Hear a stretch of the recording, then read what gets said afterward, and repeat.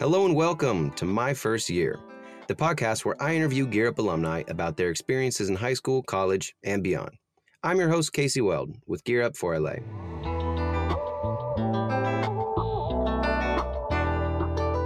Today, we're going to be addressing the challenges and opportunities of going to college as a dreamer. For those not familiar, the term dreamer is also known as undocumented, meaning folks in this country who are not born here and do not yet have a visa, permanent residency, or citizenship. That said, there are still millions of students studying and working hard in our schools who earn the grades and test scores that position themselves to be able to attend college. And dreamers aren't always afforded the same opportunities as residents or citizens, especially when it comes to financial aid, but that doesn't let them get discouraged, and it can even be motivating. To speak about his experience in college as an undocumented student, today I am joined by Juan. He's a graduate of Robert F. Kennedy Community Schools in Koreatown, Los Angeles, and he's currently a junior at UCLA. Thanks for joining us, Juan.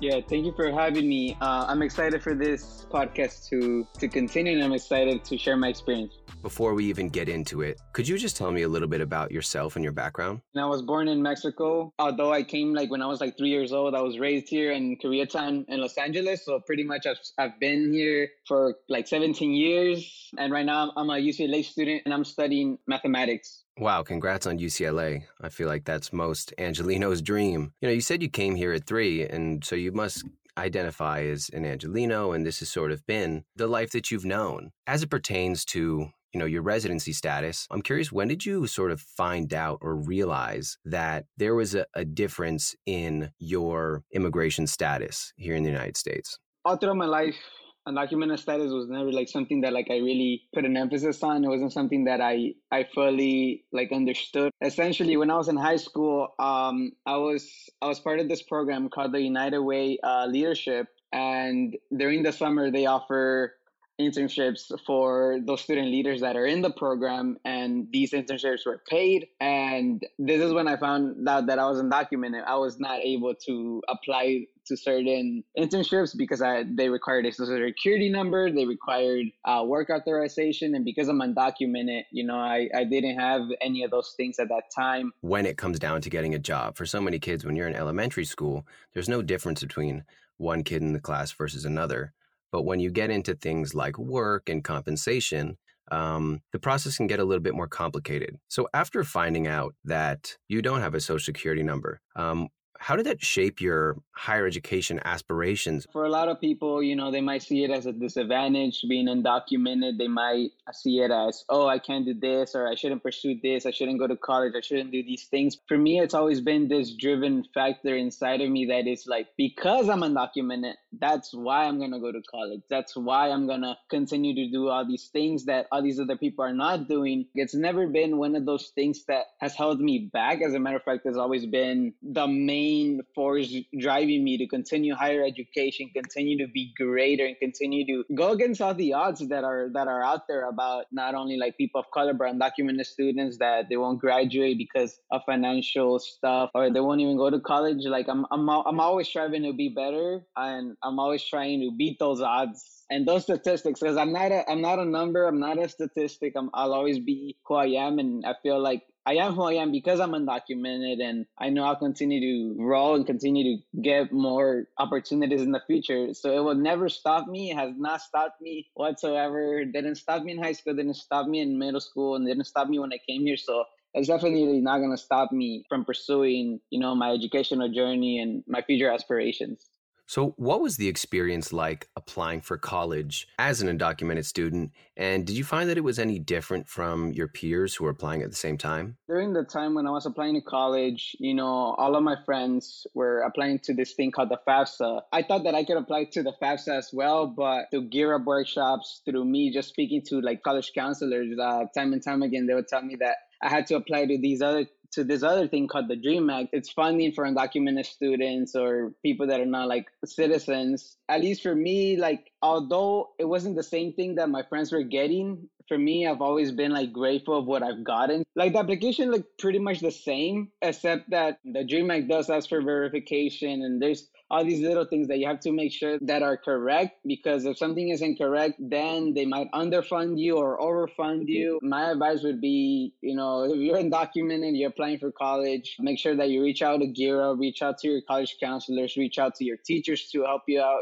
I had a lot of support around me. There was a lot of undocumented student resources, undocumented student workshops. Some of them were on the weekends, but my mom and I made an effort to always go to them. Another one of the things that I was blessed and grateful for having is that I had two of my teachers, one of them being my homeroom teacher and one of them being my biology teacher. They were both UCLA alums. When it came to, submitting my personal insight questions, and I went up to them and I told them, what is going to make my application stand out? What should I do so I can increase my chances of getting into UCLA? And relationships in college or in high school, they're always important because they were the last ones to check my essays. They were the last ones to proofread my essays. And they were the ones that connected me with other people that were going to help me get into UCLA. You are very wise to be using the resources available to you. There are always community-based organizations there to support and give resources to every student. And I think that's one of the beautiful things about education. You spoke about the DREAM Act and how the DREAM Act is state funding, whereas you don't qualify for the federal funding that you might get through the FAFSA. But you did get financial aid. You were able to enter at UCLA, arriving to college. Were there any specific resources for you as an undocumented student? When I arrived at UCLA, one of the things that hit me, at least for me, is, the imposter syndrome. I know that a lot of people that are attending college being undocumented, especially like during this era, they might feel like they don't belong there, or they might feel like there's always financial barriers out there. Because at least for me, when I went in there, like I had to take out a loan to dorm in UCLA. I was also under like the cheapest meal plan, the 11 hours. So pretty much you get 11 meals a week. And I don't know about everyone out there, but I try to eat at least twice a day, and 11 meals is not enough. This was during my first year. I wasn't eating as much, and I couldn't upgrade in meal plans because it was just too expensive. And because I'm undocumented, I couldn't really apply for work study and whatnot, although I did ask.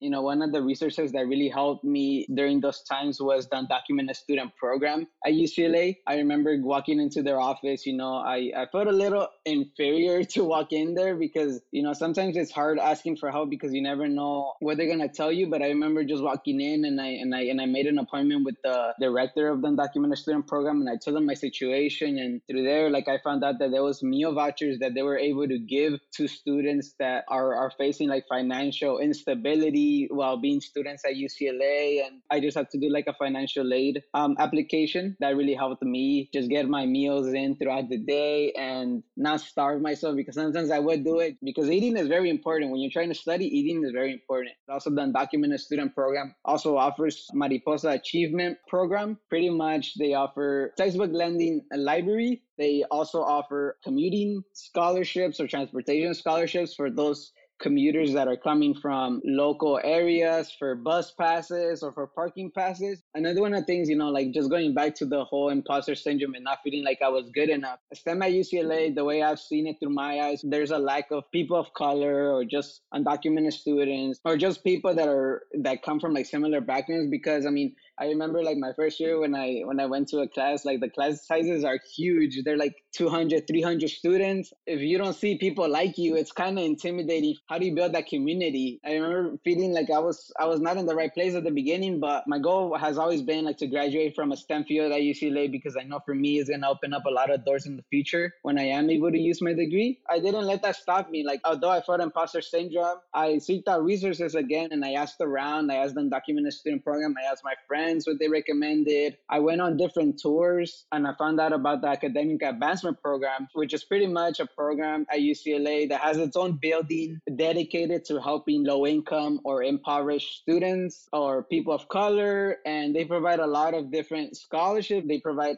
different workshops. They provide peer counselors. They provide counselors. The tutors that are helping us are students that have taken the courses before and they've gotten like A's or B's. And right there is ultimately where I found all my POC friends and other people that were taking the same courses as me. AAP has always been there because it's my counseling unit. Year after year, I've always talked to a counselor, made sure that I was on track to graduate, and make sure that everything that I was doing was in alignment. Ultimately, there's always resources out there and there's always people trying to help. People are afraid to ask for help because they're afraid that people are going to tell them no, or they're going to tell them, oh, no, I can't really help you. It's ultimately your choice to go out there and seek it because there's just so many students. The professor's not going to know you personally if you don't go to office hours or if you don't talk to the supervisor at the undocumented student program or at different centers. It always takes us some sort of braveness or resiliency to seek out for help.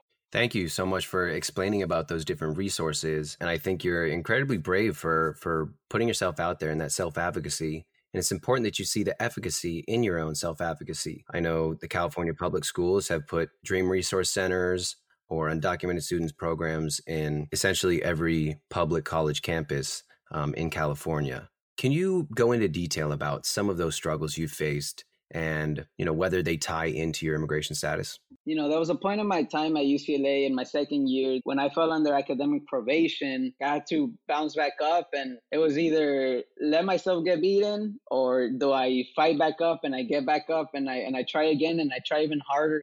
It was two reasons why I fell under academic probation. Always having that financial stress under me, like the meal thing. I was also supposed to take a summer course. Undocumented students also don't get the same amount of funding during the summer because if you take too much classes, you might not get them fully covered and you have to pay out of pocket for some of those classes. I didn't want to take out another loan, so that was on the back of my mind. And then that quarter, I just sort of let myself go, like in terms of like I didn't take care of myself. I didn't take care of my mental health. I remember that quarter, I just sort of isolated myself from everybody, which is something that I do not recommend. Because in order to fall under academic probation in one of your semesters, you need to fall under a 2.0 GPA. And I fell on, and I had a 1.8 GPA that quarter. If I wasn't able to make it up the following quarter, like get a 2.0 or above, then, then I would have got into like academic dismissal and whatnot. For me, that was scary, right? I just sort of bounced back by, trying out different things that I had never tried before. I didn't fully attend office hours a lot. So I remember that quarter, I attended office hours all the time, regardless of whether I felt like it or not. I had to sort of push myself because I didn't want to fall under academic dismissal. But it mainly comes down to like working smarter, not harder. I thought harder was the way to go, but it's ultimately like smarter is about being efficient with your studying. And then when it came to like financial stability, like I had a choice to take out a loan or, I had the choice of trying to find ways to monetize the things that I know how to do. I started my own business, my photography and videography business that right now I currently own. Through that, I was able to pay my summer course. Those were two of the main struggles. And what I learned from that is what works for other people in their college life in terms of balance and what works for them, that's only applicable to what their experience. Whatever works for them might not work for you. When I decided to focus on doing things that matter to me and going through my own process, through my own way, yeah, you need to find what works for you. And that's the only way like I've gotten over things. So Juan, you're now in your third year and you've made it through all sorts of challenges and overcome them all. But I do have to ask you, are you worried about getting a job after graduation? Are you nervous about that new frontier coming up on you? It's very important for me to finish my degree, mainly because, I'm doing this for my family. I've graduated high school, graduated middle school, had a little bit of a rough time there. And I've had a little bit of a rough time here at UCLA. I'm the first in my family to attend like a top tier UC. So that in itself is a huge accomplishment for my family. And in terms of like the job market and finding a job after graduation, I'm not really concerned about having a job. But for me, my ultimate goal is to be an entrepreneur. For me, it's always been about being my own boss. There's this law that allows undocumented students or undocumented individuals to own business licenses, professional business licenses. One of the things that I'm still doing research on right now is trying to make a business an official entity or an LLC with an ITIN number. It means that my business is not only now official, but I can also hire other people to work for me or to work with my companies. That's the route that I want to go to. And I know that for a lot of people, they're afraid that they might not get the job that they want when they graduate college. And for me, if I'm unable to find the job that I enjoy, I'll still take any other job that I get. I'll take it because I know that this is not going to be forever. It's only going to help me growing that financial literacy Obviously, in an ideal world, in a perfect world, I want to find a job and I'd love to get into marketing. I know those things, I can't control them. They might happen in 4 years, they might happen in 10 years. But like I said, that's how life is. And I think that makes life beautiful, that I don't know what's going to happen. I'm going to continue to grow and I'm going to continue to build my network and continue to do all these things to get to that end goal. Juan, your message just exudes positivity from end to end. What would you want somebody who was in your same footsteps to take away from your message? One of the main things that I want to emphasize is that I truly believe is that it's totally up to you. Like, it's your choices. That's ultimately how life is. Sometimes you're going to know what you're getting into. Sometimes you're going to open a door that you have no idea what's on the other side of the door.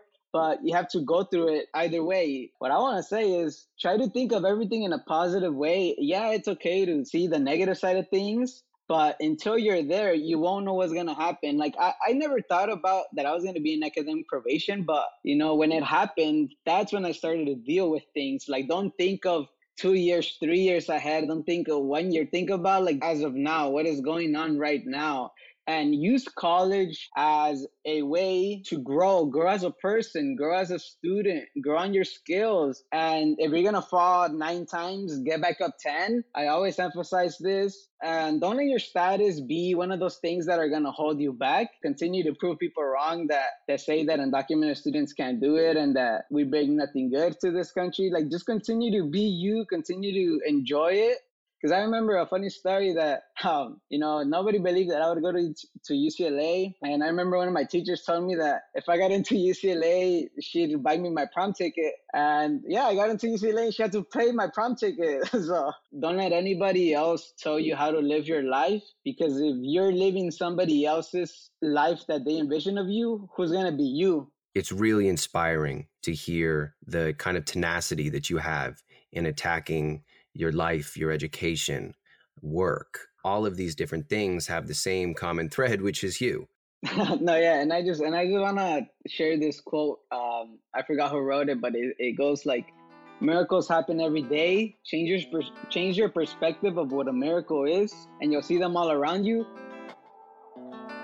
A quick reminder to look at the things that you have. Don't look at the things that you don't have, and continue to be something greater than you could be. Have big goals, big dreams. This was Juan, a current student at the University of California, Los Angeles, UCLA. He's finishing up his 3rd year, heading in the home stretch of his senior year, and can't wait to see what you do in the world, Juan. Thank you so much for joining us. Subscribe to My First Year on GearUpForLA.net, iTunes, Spotify, Google, or wherever you listen. Please rate, review, and share with your friends and family to keep the dialogue going. The My First Year podcast is a Gear Up production. Original idea by Juan Meyer Hernandez. Hosted by me, Casey Weld. Audio production and post-production services by Tin Dragon Media. Production music courtesy of Epidemic Sound. And a special thanks to Gear Up for LA, Study Smart Tutors, the Gear Up Alumni Association, and to listeners like you.